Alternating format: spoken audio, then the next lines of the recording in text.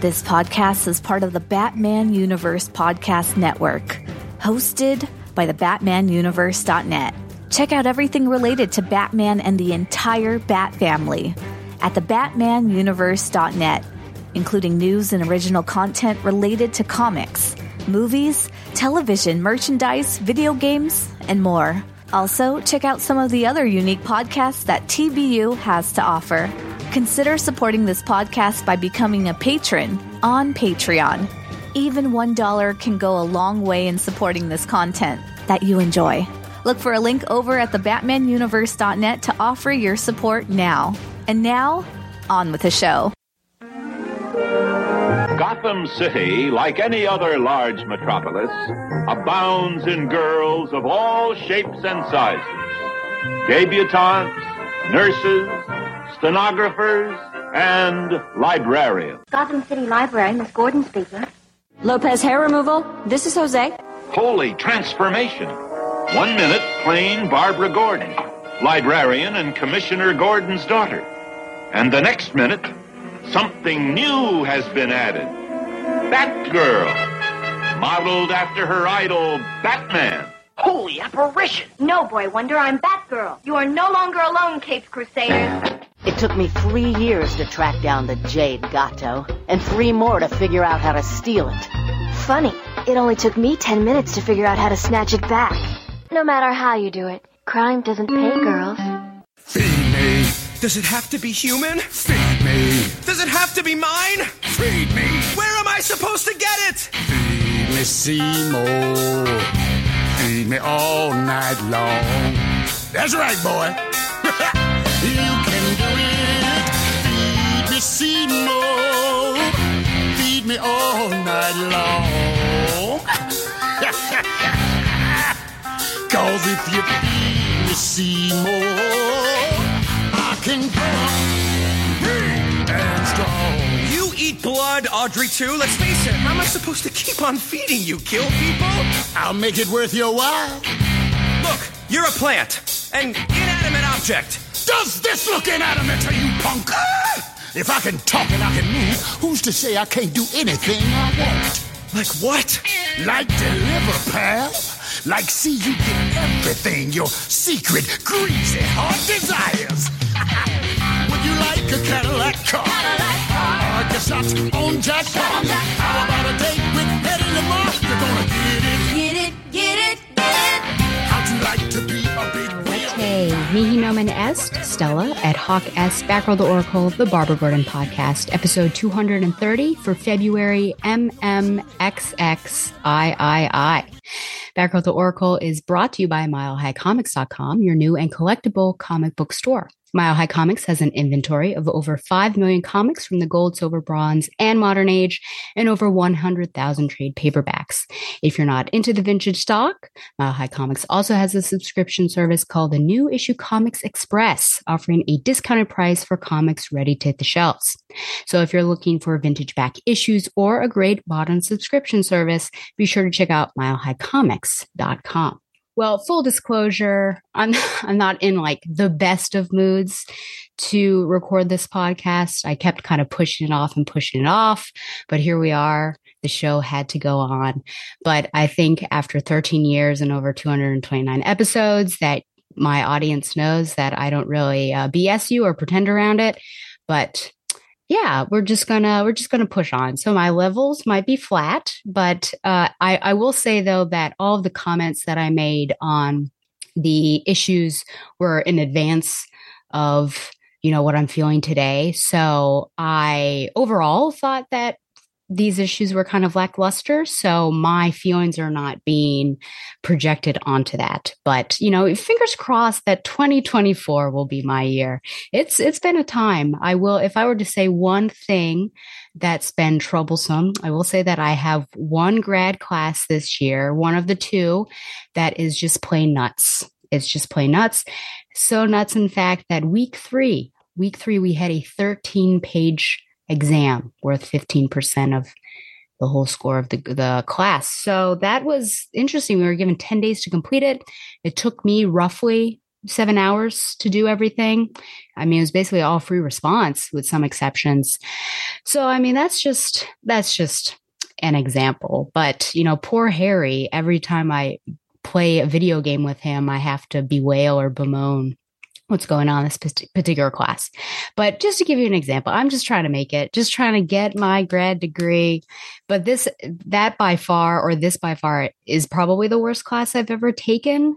I would say it's not the workload, though that is also an issue, but what is actually expected and how it's managed. So once I finish the course, perhaps I'll give you a bigger picture. But since people in my grad degree class all know that I podcast, maybe I'll keep it to myself for right now. But yeah, fingers crossed, 2024 might be my year. Who even knows? So we're gonna push on through and produce a podcast. And if you're watching, apologies for the wet hair, but I did just go on a run outside. I'm a bit, what's with this weather? Now people might be like, 70s, 80 degrees, Virginia, February. This is beautiful. For me, it makes me sick because I want it to be freezing. I want there to be some sort of blizzard. Now, for everyone who's receiving a blizzard at this moment, I hope that everyone is safe. But I do wish we had some sort of snowfall. Maybe blizzard is too extreme. But anyways, yes, I did go on a run. February has been much better in terms of my goal of working out 5 out of 7 days a week and taking pictures and things like that and becoming less self-conscious and more loving of my body. So getting better, but we'll keep on. We'll try to do even better in March.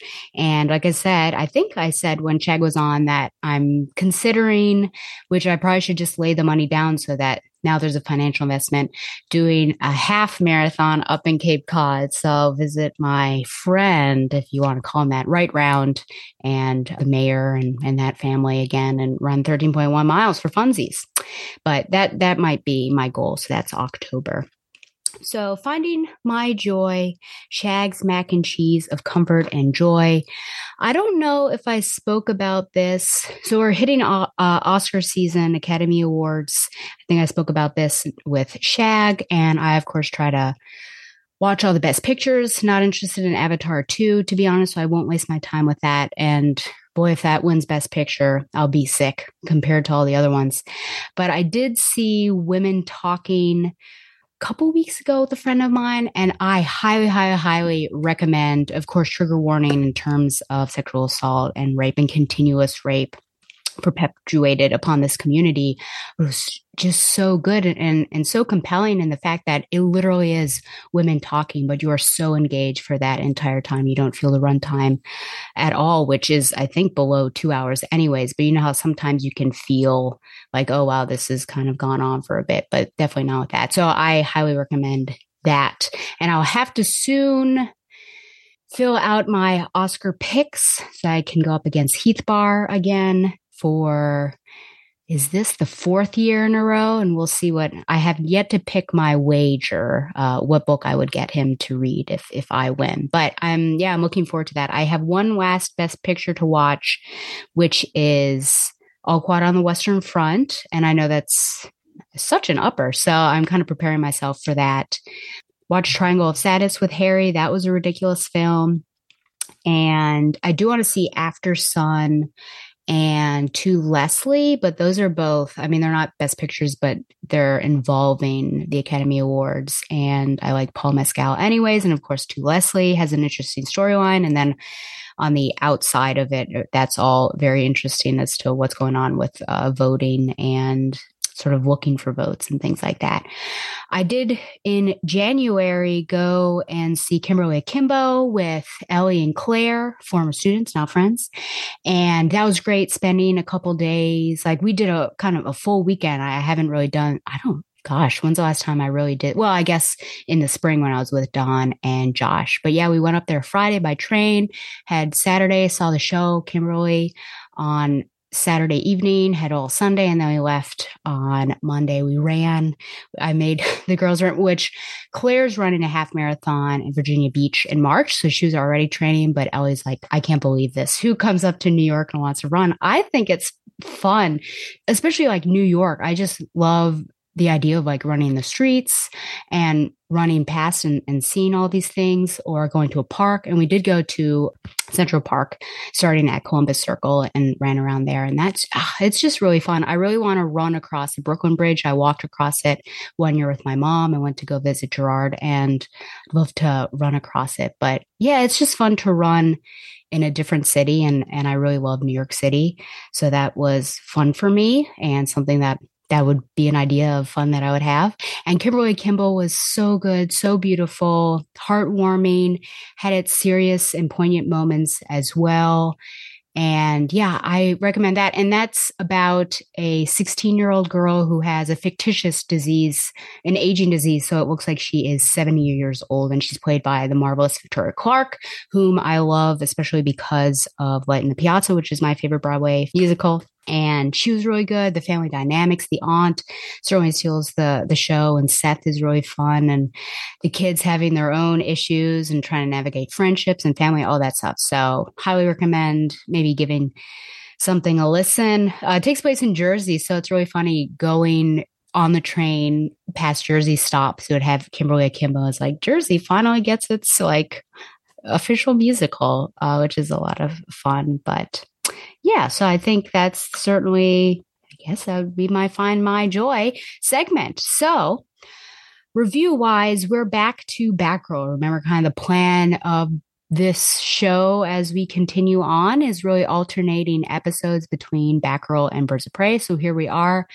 The last time out, remember, I really let go and let loose on Batgirl number 50 with all those problems. So we're now containing ourselves and our emotions, and we're going to get into Batgirl 51 and 52. Like I said, not so much of like a jaw-dropping or really fun ride for me, but here we are. 51, the subtitle is The City is a Garden. If you are watching, you can see we have Cass got this beautiful cover, really. She looks like she might be comatose, in the process of falling backwards, and she is being caught by some giant leaves, and some flowers are wrapping around her. And I actually had no idea that we were going to have some poison ivy action in this just by looking at the cover and looking at 52. I was like, oh, poison ivy. So I was happy to see poison ivy, who is, of course, I shouldn't say of course, but she is my favorite Batman villain, I would say. So, The City is a Garden, June 2004 is the cover date. Writer Dylan Horrocks, penciler Eric Battle, inker Nathan Messengill, and colorist Jason Wright. There is a massive car chase between the GCPD and a gang of thugs. They drive dangerously close to a homeless man who is obsessed with writing on the streets in chalk. The thugs cause a police car to veer off and flip over by shooting it with shotgun shells. Batgirl swoops in and rescues the homeless man. Batman pops the thug's tires with a batarang and takes him down himself. Batgirl asks the homeless man what he is doing with the chalk, and the homeless man explains that it is a map of the perfect city. Batgirl later asks Batman who the homeless person was, and Batman replies that he's just an old man who should be in the hospital. Batman explains that the man was not drawing a map of the real Gotham City, but the perfect Gotham City as it appears in his head. He draws this map life-size everywhere he goes because he wants to make his Gotham real, and some nights Batman wishes that he could. Arturo Rodriguez and Emily James report on an art installation being unveiled in Crime Alley. The artist Chris Coulson received I wonder if he's related to Agent Coulson, received a grant from the Wayne Foundation to make a large piece of environmental art. Oracle visits Cassandra Cain's new apartment for the first time. Barbara exclaims that this is much better than Cassandra's cave, and Cassandra insists that she liked the cave. Cassandra begins using strange, old-timey slang. Yes, I'll get into that. And Barbara is confused. Cassandra explains that she's trying to learn how to talk like a regular person by watching the television. Barbara tells her that nobody on TV talks like a normal person. Cass puts on a nice new dress for the art opening. She doesn't want to go, but Barbara tells her she might as well enjoy it. Barbara says that it's important for Cass to spend time in the sunlight every day and try to appreciate things like art. The artist Chris Coulson tries to hit on Cassandra at the opening ceremony. He does this by bad-mouthing Bruce Wayne as a vapid airhead, and he's very embarrassed to learn that Cassandra and Bruce are close friends. Bruce delivers which, if I'm to flip to that particular page, because of course I'm going to talk about potential romantic aspects between Bruce and Cassandra. The way that he grabs her, looks at her, leads her away, it's a little suspicious. Lost my place now. So Bruce delivers a speech explaining that he funded the project so that there would be a symbol of beauty and growth in Crime Alley. They open the installation and it's revealed that Coulson transformed 2 blocks into a massive garden. There is an air of tranquility and overwhelming natural aromas. This makes Bruce uncomfortable and he excuses himself. I also want to flip to that particular page. If we look at how he reacts, look at him. He really is uncomfortable. I have to leave. I have some work to do. It's very interesting. Okay.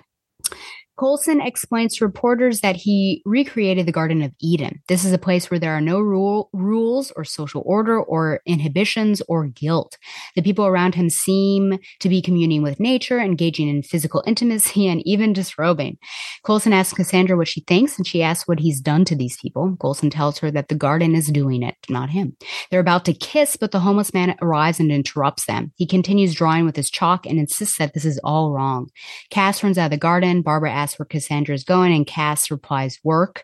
Coulson listens to a strange voice that tells him to let her go. The voice says, I am your muse. Batgirl patrols the streets that night and fights random unexplained ninjas and stuff. This is what the wiki page says. Eventually, she follows Sirens back to the garden, which is now surrounded by police. The people who made it out explain that everything started out wonderful. However, when night fell, the people inside turned into snarling, vicious monsters. There are children still trapped inside, and something is jamming the police communications. Batgirl glides into the garden to investigate. Okay, so yeah, the fact that Babs...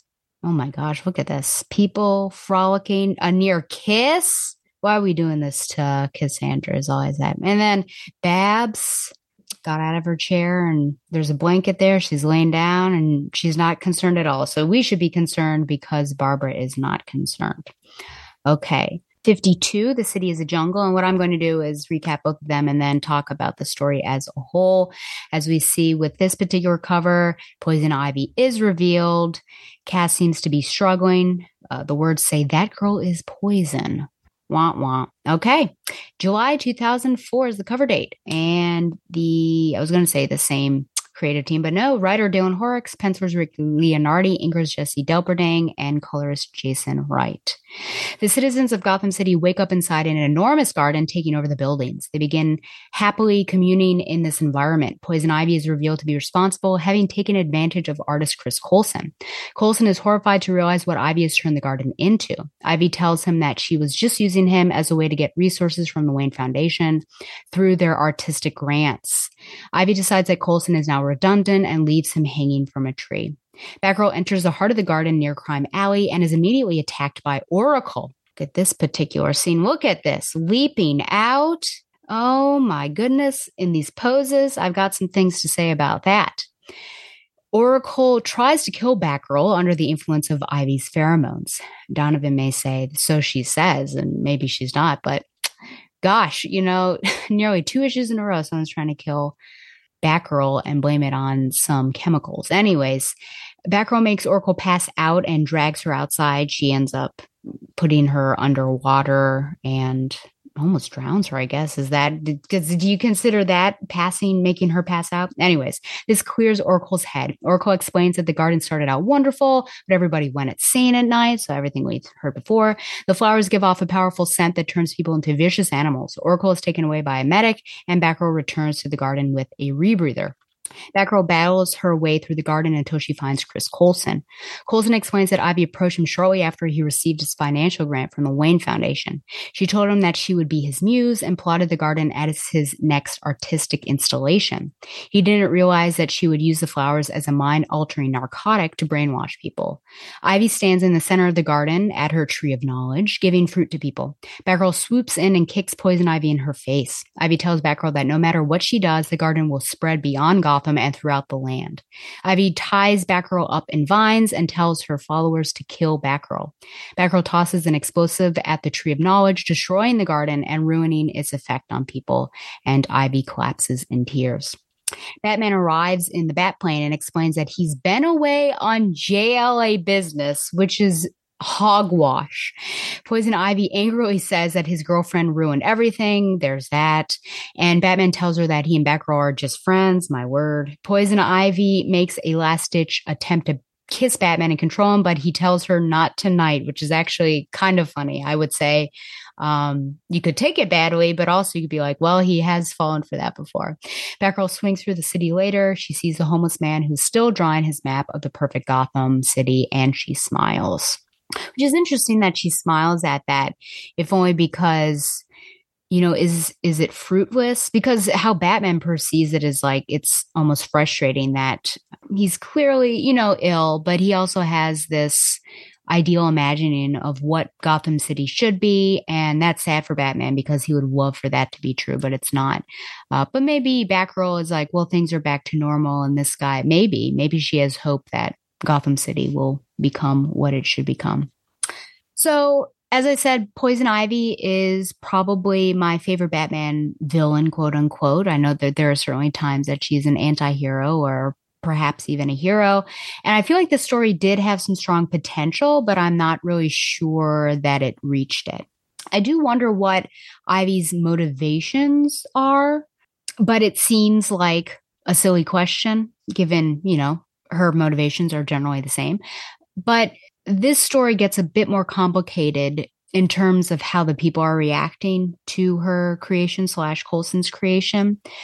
Why is there a violent aspect to her version of paradise? Everything is great and utopic during the day, but then she allows and even condones the rules of nature to take over at night.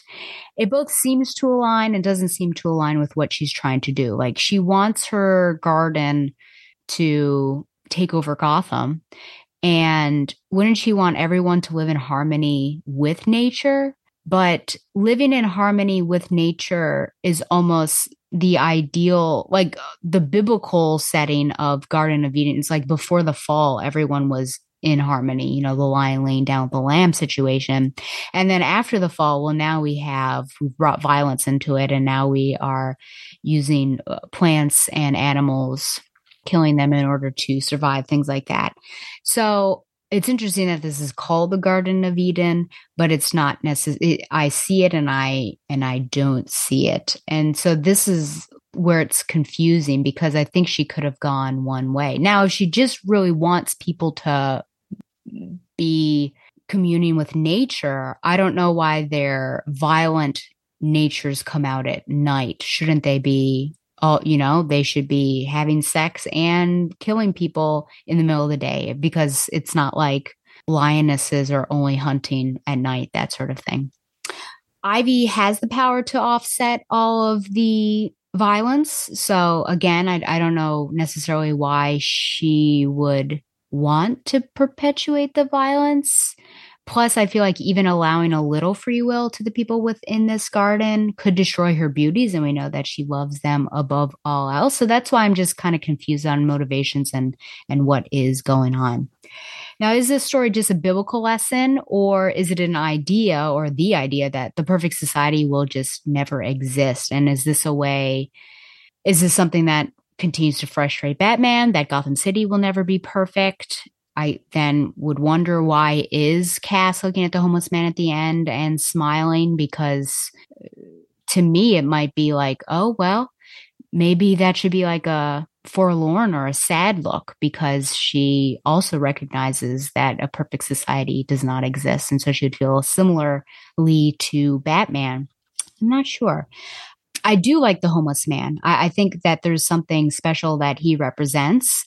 I think he's a great addition to the story, even though he only pops up in these certain areas. I think it's a really interesting idea that what he is doing and how it relates to Batman and Batgirl. And I think helping Batgirl maybe understand Batman in a different way as well. We have this one tree that rules them all, kind of like a ring. So destroying that disrupts what Ivy is doing. So that's similar to the Tree of Knowledge, which she, of course, calls it the Tree of Knowledge. So we do have lots of biblical connections. So if I go back to 51, And in my synopsis, I said that Cass is saying some weird stuff. And this is kind of a weird scene, which Donovan, I'll be using the H word soon. First of all, how many things can I pull up on this one page? First of all, Cass saying, you bet, you sweet patootie baby. And Babs says, what did you just say? And then she's about to repeat. She's a little shocked. And she's like, Babs is just like, no, please don't. So that's one thing I'll pull off from this page. Second thing I'll pull off is just, I don't know why we are sexualizing. I won't even say over sexualizing. I think just sexualizing, period. Cass is just a character that I don't think of as like a sexual being. Like I would prefer to not see her in a towel. I think objectively she is a beautiful young woman, but why are we doing this? Why? And then she puts on this dress. Babs says, nice dress, where'd you get it? And Cass says it was in the closet. And well, she doesn't know. So it's interesting, this dress. It's not too scandalous. I mean, the back is somewhat open, but the fact that, Babs is kind of, I guess maybe I retract what I'm saying in this, in my notes here, but yeah, who is getting these clothes for her? And then Babs is, I was thinking on a first reading that she was kind of judging the dress, but it's not as bad as the bikini. Cause I was going to say, oh, isn't she a hypocrite because she got her that bikini? But no, I guess she's probably happy with what she's wearing actually. So it was a bad first reading when I did this. So so we've got the towel, we've got this dress, we have random guys now fawning all over her. And now it could be me again, right? So caveat. But what I've been seeing and associating this book, Batman and Batgirl, there seems to be a lot of shipping here between Bruce and Cass, not only in how he first greets her, as I showed before, that's very interesting, but how Ivy later on labels them as being together, which is weird. I can't stop thinking about Bruce running out of the garden, feeling uncomfortable. Wouldn't that be interesting? Interesting as in makes me uncomfortable and sick. But if he was thinking about Cassandra in a particular way and that made him feel very uncomfortable and then he ran out.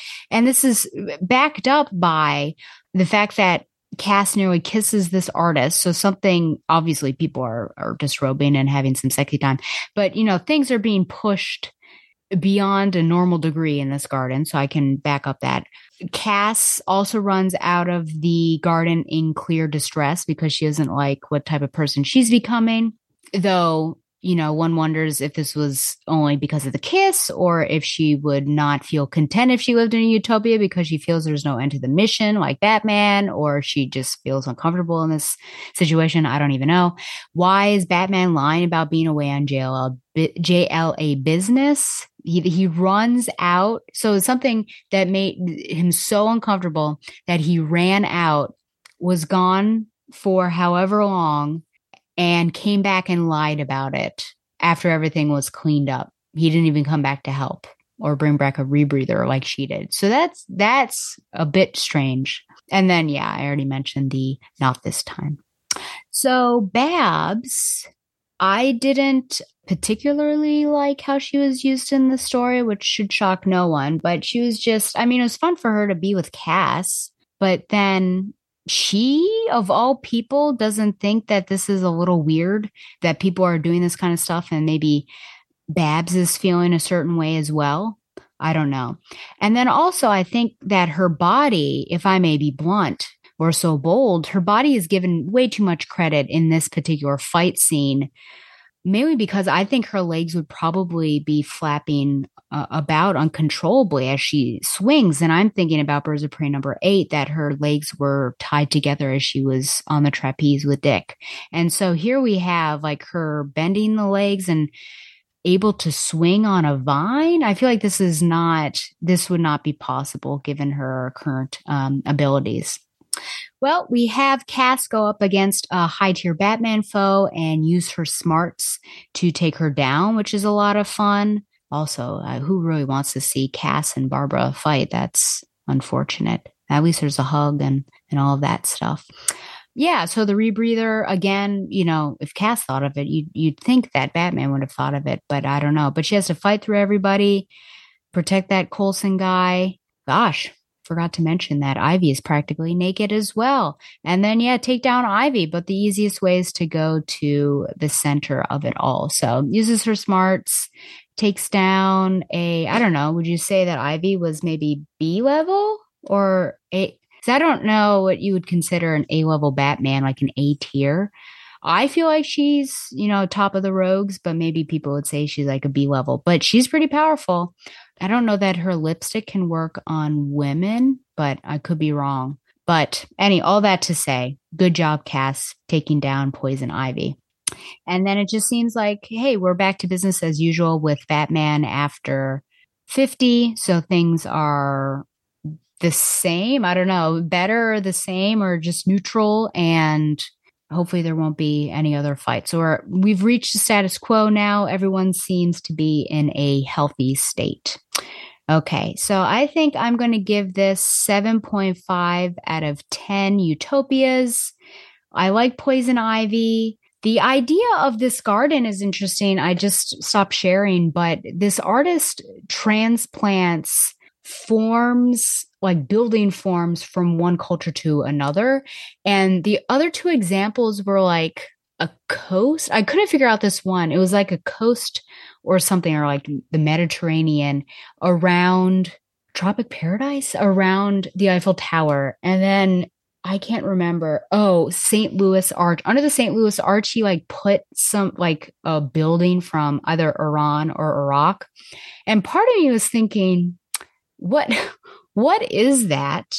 Like, I guess it's good that you are exposing people to a different culture, but of all the things to transplant, but this art installation, I thought was really cool, and how it looked, and the fact that it's taking up a couple city blocks and it's supposed to be really beautiful. I mean, without the evil tree, I think that it could have been a really beautiful thing, and potentially it'll still be there. It's just the tree and ivy aren't there to govern everything.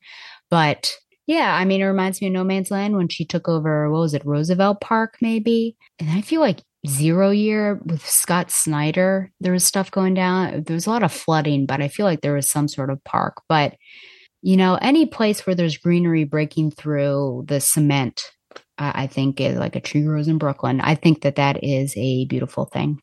Okay. So yeah, like I said, I think there was potential. I'm confused about motivations and just like, oh, what is this area actually supposed to be? What does Ivy want it to be?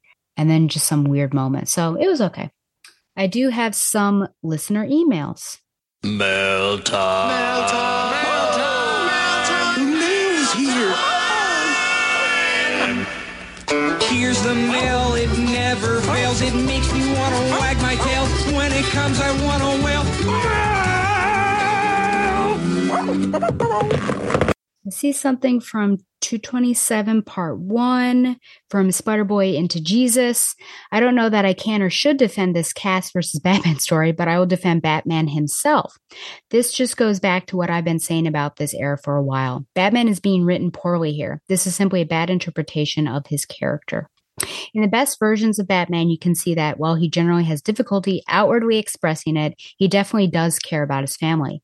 This era of comics just has one of the worst interpretations of his character. I can sort of see where he's coming from saying that Cass needed it. While yes, I agree that the collateral damage was excessive. Remember, she was raised on violence. She was literally taught violence as a language. She's not a typical person by any means, so I don't think it's fair to compare her to your average person. Yes, she understands violence as a learning tool more than everyone else. As for the sexual connotations, I think you're a little out of line. It's not completely outrageous. I do see where you're coming from, especially after the fiasco in the Killing Joke movie and then a sick emoticon. However, I think it's a bit harder to see that separated from the Killing Joke movie scene. Fights often end up in grappling, and I don't think that's particularly sexual. Sure, it can be, but you can find plenty of historical manuals showing people grappling in a life or death fight, and I can pretty much guarantee you that there's no sexual connotation there unless the participants are completely perverts. It's kind of hard to grapple without some kind of straddling. That's just how grappling works. I totally get. I've seen some MMA stuff, and some wrestling and things like that. So I get it. 227, part 1, also from Spider-Boy Into Jesus. There's a very good point about her just not understanding emotions up to this point. I'm just getting this story secondhand through the podcast as I never read this run. That and I often fall behind, so some time passes between episodes, so the story has been very broken up for me. Anyway, totally agree with all that. Poor interpretation of Batman, and that Cass was just confused about emotions and figuring them out. Also, that's also likely that they were a bit high from the gas or whatever. It's a shame that Babs didn't similarly figure out her relationship with Batman in the Killing Joke movie, Sick Face, although I'm much more disappointed with Batman in that scene personally. And then part 2, also from Spider-Boy Into Jesus, the U's on the cover is a contraction of you and is. Which one of you's going to die? Which one of you is going to die? Oh, I say, because I thought, which one of you's going to die? Which is not the best grammar, perhaps, but not the same as the slang for plural you. I'd say it's pretty common in everyday speech, though. Which one of you's? That's interesting. Whenever I think about gangsters saying that, I'm thinking like plural you's. Which one of you's going to die? 229 part 2. Yeah, Hornacek. Back or Hornacek. Donovan says girlless, a good word for 229. And then Hornacek has returned. It was funny to hear you read from that quote unquote source saying that the Batgirls book was intended for the quote younger female viewers of the DC Superhero Girl series, end quote. And then see the screenshot of the cover of the latest issue with the rating for 13 plus on the left corner. Have all issues of this book had the rating? If so, then there is some miscommunication at DC. Shocker, I know. While the DC Superhero Girls show can be enjoyed by all ages, its target audience is definitely preteens, or am I wrong? No, you're not wrong. And I think I also saw that like very blatantly out there. I don't know if it was that issue maybe, but that was pretty funny. So I'm glad that you picked up on it and mentioned that. And then my last comment is an email from Earth2BFF, Shayna. So this is on episode 229. BFF Stella, thank you for your kind words last episode. If my own recovery has taught me anything, it's that sometimes you just got to take it one a day at a time. Smiley face emoticon. Sensei and Student is a fun arc. I love how Simone builds on what she has written previously. It makes her issues feel full and well thought out. She has a direction, even if it isn't immediately apparent to the reader. To me, it makes absolute sense that Dinah would be willing to give Shiva a chance and trust her in this arc. Dinah has always been the heart of the Birds of Prey. Sure, it gets her in trouble sometimes, but her empathy for others, has been a trait consistent in her since Chuck Dixon's run. I also would like to know who took that picture of Nightwing and Babs making out. I know, who was there? And also why Barbara has it framed and on display. She likes remembering hot makeout scenes, I guess. As for Batgirls number 14, it was a really beautiful issue. I was a little let down by Steph's letter, though. I thought there might be something more to it, but maybe there is more to see next issue. And then she follows up by saying, I am also a big fan of muttering Amor Fati over and over to myself when life gets rough.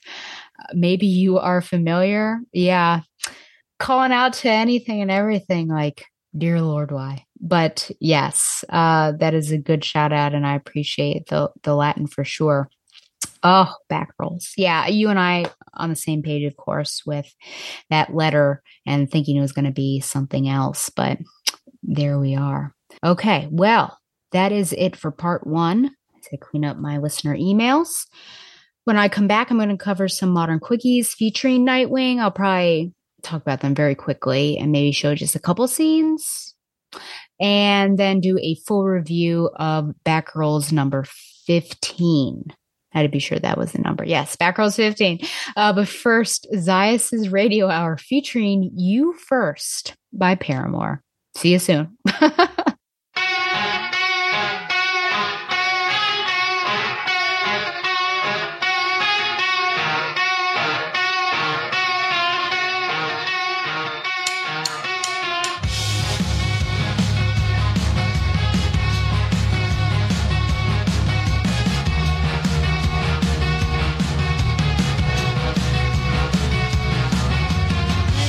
Living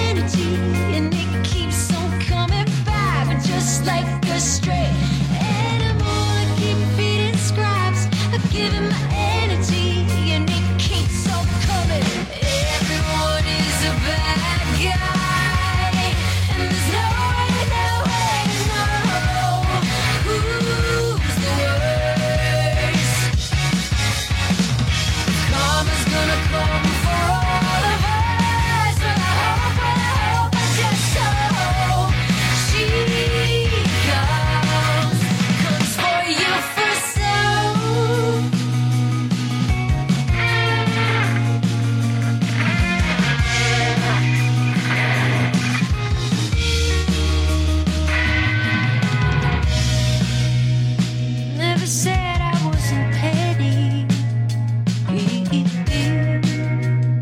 Never said I wasn't petty. I never said I wasn't petty. You can bet I don't regret it for a second. It's a pleasure, it's a regret. Never said I wasn't petty. I'll do better when you're better. Let me revel in your defeat. Everyone is a bad guy, and there's no way to know who's worse. Karma's gonna come for all of us, and I hope, I just hope she comes for you first.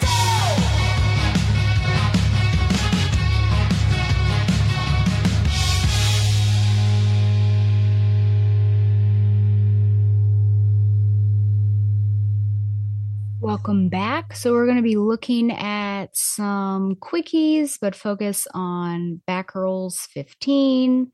And focus is a bit of a generous word there. But gosh, I've been skipping lots of Nightwing, so I just need to catch up. And unfortunately, I didn't get the most recent one in time, so I'm still behind. But here we have the annual. The publisher synopsis says, who is Heartless? Find out who the villain is behind the Platinum Mask and why he only collects the hearts of some victims and not others, and why he has no heart himself. Then Bitewing Year 1, follow Haley in her first year with her humans, Nightwing and Batgirl, and see how she takes a bite out of crime in her first year becoming Bitewing. I will say and there's a beautiful story with Dick and John Kent as well. But Bitewing is fun just because this is what Bitewing, Haley gets up to when she's left alone. She has imaginings that her owners are kidnapped by all of Batman's rogues, and she ends up helping them out. Now, something that we do learn from them, or from this issue, is that Barbara at times sends scandy photos to Dick Grayson, because she sent a photo. He said, what am I looking at? And she said, a picture of what I'm wearing under this overcoat. And then he starts immediately changing. So Barbara, didn't know you had it in you, but here we go. So that was the annual 99. So it's not just me. The publisher synopses are wacky. They are wacky. It says something about the Titans, but no, the whole story is about Melinda Zuko, basically. And the big thing is that she becomes Grayson officially. So, and her father's behind bars, ? I think, or he breaks out, and then I think Heartless makes a deal with him. Yeah. So Babs isn't in 99. With 100, which was an oversize, the publisher's synopsis says, come join us with big smiles and even bigger celebrations as Nightwing hits his milestone issue number 100. Cheer how far we've come by looking through the decades at what has made Nightwing a beloved hero, which of course was like 5 pages of his different outfits. What better way to celebrate than with familiar friends and artists? Then, with Heartless creating a lair in the heart of Bloodhaven to take Blockbuster's throne, Nightwing will follow suit, setting up a headquarters of his own with the help of some friends who helped make him who he is now, of course. So Oracle, actually, this might be here that Zuko and Heartless are together, so not in the previous one. But anyways, Oracle offers assistance on the mission, and there's a moment with the 3 of them. Of course, Melinda's there as well, looking out over the city and what can they do. And at the very end, after Melinda leaves, he asks both Haley and Babs to change their world with him, which is great. And then the previous page where I really love this moment where they're at Alfred's grave, apparently for the first time together, and just this beautiful moment here.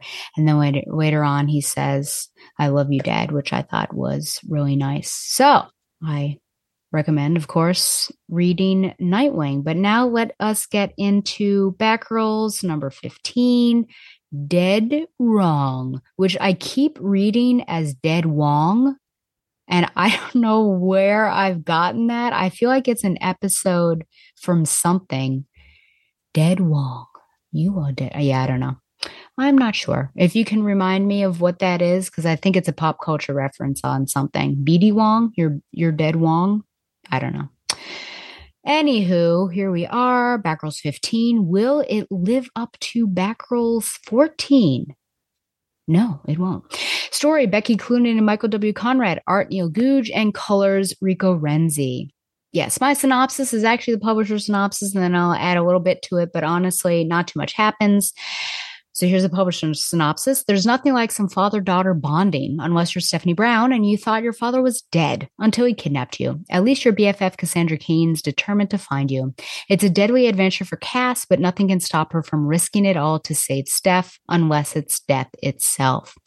So Arthur is looking for some honest responses and getting Steph to admit her feelings about him and herself, and he shocks her with electricity if she doesn't respond how he wants her to. The cabin is booby-trapped. Steph punches her dad out. He blows up part of the cabin and then accidentally shoots Steph when he was aiming for Cass. And because Steph is dead, literally, he nearly kills himself, but Cass stops him. So Steph does die, but Cass, who, of course, took a couple vials filled with the Lazarus serum, ends up dispersing that serum to Steph, and she awakens. And it's explained that because she didn't die that long ago, Steph doesn't become a nutter, basically. Arthur gets put into Arkham Tower, and he is asked for help in catching Jervis Tetch, aka Mad Hatter, maybe even a clue, but he says that's not him anymore. And then at the very end, the girls gather on the roof and bond, and there is a bloody statue with a letter that is left at Grace O'Halloran's apartment. So this cover here is Steph. There's an image that she would not have drawn when she was a child because she didn't know Cass, but pretending that she did, she is ripping that up because her relationship with her father is no more. He's dressed as Clue Master and she's dressed as Batgirl, and she is, kidnapped by Daddy Dearest. And there it is, 13 plus teen. So maybe it's because, for a sec, maybe I just didn't scroll down far enough. I don't even know. But honestly, we come off the highest of highs in 14 and we go to this, which it just seems like not a lot happens. Like, could this be women talking? Maybe it's father-daughter talking, but I don't know. I guess I just wanted something more. Like it's an emotion-filled issue. That's what we're getting through. What is the relationship between Arthur and his daughter? How does he truly feel about her? How does she truly feel about him? And also, is she honest with herself and things like that? Now, I did some cursory research because the fact that he is electrocuting her, which it looks humorous here, but I felt like he's never actively harmed her before. Now, psychological damage is one thing, but physical damage. And I even went through these appearances and things, and he's done things. He almost threw some acid into her face until, was it Robin revealed that it was Steph because he didn't know that it was her. But all the time, he has not laid a hand on her. Now, she in a previous time, like pre-New 52, has punched him out. So her violence on him has happened, perhaps is warranted, though. Is any violence really warranted? But he's never gone to this extreme. And so I wonder if we've captured the actual relationship between the two of them. And this issue just didn't feel like what I would have expected it to feel. Are the writers trying to really make it parallel with Cass and Shiva? Though initially that was Steph fighting Shiva. And then, they kind of had a heart-to-heart when it was actually Cass. But there was no violence involved in that. Could they not have an actual conversation? And Steph does admit things that I think we believe to be true, that she does see some of him in herself. And of course, he tries to get her to admit that she does deep down still love him. But, he's pretty messed up, right? But I don't know. And having it with this game show, why he won't tell her how he came back till, I don't know what the point is. We just tell her. Now, the only thing that I can say that could explain this whole issue and how he is acting is, of course, the Lazarus Pit. But I hate how easy that is, just because it's it's just one answer that clears everything up. Whereas I think the writing should speak for itself and explain why he's acting like this. But yeah, he's thrown in the Lazarus pit. Who knows how long he was dead? We know that people come back and they're nuts when they come back. And so here we have it. But I don't know how long he's been alive. Could that insanity have worn off? He just seems overly violent. But if that's how we want to explain it, then sure. But otherwise, it's just, I don't necessarily recognize this relationship. I think it's fraught and it's not a healthy relationship. But I think having that violence enter in just seems too much. I think that's my sticking point, is just, I feel like he's never laid a hand on her physically. So I don't know. It's like the sticking point for me. But yeah, no, it's just this weird game show. He's asking her questions. He's like beating her down. It's like he's very abusive in this. So if he had caused psychological trauma in the past with things, I feel like he still loved her and he wouldn't. I just don't think that he would go to this extreme to make all this happen. I mean, he's a madman. Look at this page that he's yelling and she's crying. It's nuts. Even David Cain, if we were to compare David Cain's relationship with Cass, my gosh, is it the same? Is it better? Is it worse? Maybe that's the problem. Maybe we are trying to make it more similar to that and have that abuse that's seen as love put in there, because he's just trying to compel her to tell him the truth that he knows. Yeah, I don't know. So I felt like it was a lackluster issue. I guess I can't really get my thoughts too much in order, but I'm just kind of stumped by the violence and it just didn't feel right. I think if it were, other characters, maybe if there had been pre-established physical violence between the characters, but it just, for some reason, it's just a stopping point for me. And it just seems like a very weird and contrived thing, this whole situation. Whereas we could have had a conversation, but I guess we can't have a normal conversation with this guy. So Cass breaks in, obviously, and I don't know why. It's rigged to blow. He's like, no one's going to come out. Well, there's all these booby traps, as if he knew. I don't know how no one else is getting hit by the syringes and all of that stuff. And then who's he trying to hit exactly? Blowing something up? I'm confused. How did you? I guess it was a controlled explosion. So he knew it was just going to be this part of the house. But it just seems like he is nuts. And then he's like, no one's leaving until I say it's over. And, well, I mean, threatening with a gun and shooting the gun are two different things. And then, of course, she saves Cass. And then he's like, oh, no. So you can actually see, he loves her so much. He can't believe that this has happened. And now he's going to end it. But she stops him. And then, yeah, we actually see Steph die, which, of course, we saw by pretend in, gosh, what issue was that? 5 or 6 way back when with Bongo. She did. DED dead. And then the Lazarus serum. But we are told, I can't remember where we saw this. Oh, okay. So we're told on this page that Arthur was dead for 3 days. So 3 days, resurrected. And then who knows how long he's been. Did he immediately after his resurrection go after Steph? I guess I wouldn't put it past him. And then, yeah, we have purple boxes. I think that's the only time we say them. We have a shipper moment potentially on this motorcycle between Steph and Cass that they saved each other, which is a beautiful moment. And then I guess Arthur's given up the game. It would have been interesting, actually, to see Steph go a bit nuts after the serum, but I wish I could find it to prove what I'm talking about here. But the fact that she had died so recently and then Cass administered it is why she's not going nuts. But I wonder what a nuts Stephanie Brown would be like. I guess I'll find out soon with War Games. So, and then this Grace O'Halloran, whatever is going on here. She's got an eye patch now. Who even knows what's going on? Read me. Who knows? But next up, a very important date.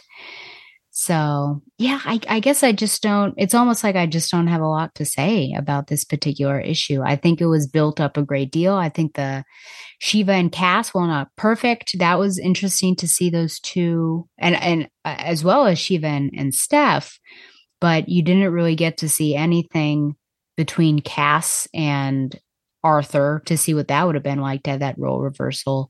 And then this was just nuts, and it just didn't feel right. I will say in my cursory, and if I'm wrong, please, yeah, give me examples of when he may have committed a physically violent act against Steph. I would love to hear it. But in my research of that, I also noticed that Riddler Pre-New 52 was involved. I can't remember what the exact details were, but either he knew where Clue Master was and wouldn't tell Steph, or was like offering to give her a clue or something like that. So I'm like, oh, wow, it really comes full circle. Or perhaps these writers were looking back and seeing what he had been doing. So yeah, let me know what you have to say about that one. I feel like it's pretty forgettable. I guess the positives are, I was about to move on without even rating it, but I guess the positives are that we get to know a little bit more about Steph and what Steph thinks of herself. So it is, gosh, we really are pushing Stephanie Brown as the main character almost, but we think she's finally honest with herself, which is good. And so perhaps this will be a big character moment for her and really growth. But we need to see, like with all things, what the result of this is. So if this happens, but it just happens in a vacuum, then that's poor storytelling. So how does she continue on from that? And then, of course, the girls, I think, are even more bonded than ever, given what has gone down, that they switched bodies, that they both nearly died for each other, and they saved each other. So I'll be generous and give it I don't think I feel like the previous issues were better. So I'll give it 7 out of 10 cup nudes. We'll see. Fingers crossed. I feel like we're moving on to a new arc. So let's start fresh and see what we can do as just a duo, because Barbara Gordon apparently is not in this book anymore. So there you go. Well, let us move on to, I believe my last thing is literature recommendations. Okay, so I think the last thing I talked about was Aliens Vasquez. I did read a couple romance novels. So a queer romance novel I read was A Flaw in Our Design by Monica McCallum. I then read Normal People by Sally Rooney. I had seen the Hulu series. The Hulu series is very closely adapting this book. I want to read the book after I watched that show. That's where I found out about Paul Mescal, who's, I feel like, an amazing actor. So recommend that. Lessons in Chemistry by Bonnie Garmus. I was 5 stars, 2 thumbs up. Highly recommend this. It was witty, smart, love the main character, thoughtful, emotional, like kind of some twists too. But I guess over Thanksgiving, went home and my mom and I went to go see The Fabelmans. And right before, went to Barnes & Noble to pick up a manga volume for my nephew. And there was this huge display about lessons in chemistry. And I pick it up. I'm like, oh, this is interesting. Like it was Hot Now or something like that. And I think my mom offered to purchase this, but something happened. I can't remember what exactly it was, but ended up not. And I was like, no, don't worry about it. And then just put it on my wish list or the hold in the library and loved it. So it's definitely worth that Barnes & Noble What's Hot situation. The Latinist by Mark Prince. That is going to be the next required reading. I hesitate to recommend it. I liked 90% of it. 10% of it was really frustrating. If you don't like stalkers or people doing things because they want you close to them, I wouldn't recommend it. If you like Ovid and Daphne and Apollo, that kind of gives you an idea of what that's about, then give it a shot. Zombie, A New Spelling of My Name by Audre Lorde. I was waiting so long, like years, I think, to get this. It finally randomly came into the library. I kept checking and it came in. And then I was the first one on the list. Het romance, Wired by Julie Garwood. Julie Garwood is probably one of the few romance authors that I've read the entire series on one of these. So this is one of the Buchanan Renard series.